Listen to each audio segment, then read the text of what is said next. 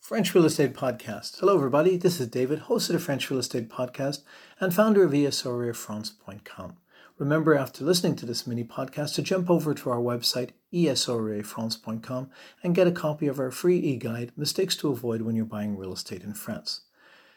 The focus of today's mini podcast is to bring to your attention to always check documentation that you receive in France prior to buying a property or after you've owned the property, and this will be in pertaining to the taxe foncière. If you've been listening to other mini podcasts that I've shared information about taxe foncière or reading on our website, the taxe foncière is the property tax that an owner is responsible for when they're buying a property in France.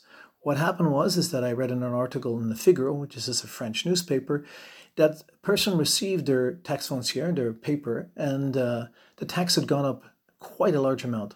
I think it was roughly 10%, but the percentage is not so important. The fact is it had gone up a lot over the previous year, much more than I had anticipated. And what had happened was that at the local city hall, when they'd had a meeting and they had decided on an increase on the actual taxes, property taxes for the local owners, the clerk that had written down the information as a result of this meeting had written down in a certain section that it was a percentage increase for the taxes.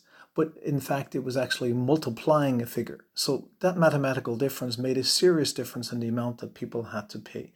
So if you're in France and you buy a property in France and you receive a tax notice that seems a little bit unusual, maybe you read in the newspaper that a percentage increase was going to be 1%, and then lo and behold, you get your taxe foncière property taxes and it's a 10% increase, go to your city hall and find out, is there an error? Is this a mistake?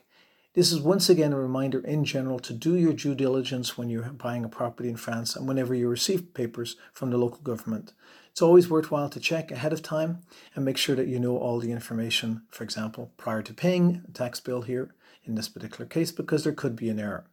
This is David, host of the French Real Estate Podcast and founder of ESOREFrance.com. Hope you find this information of value, and please jump over to our website and grab yourself a copy of that free e-guide that I just mentioned, and subscribe. You also have the opportunity as well to check out our 110 Tips French Real Estate Buyer's Guide, also located on the website.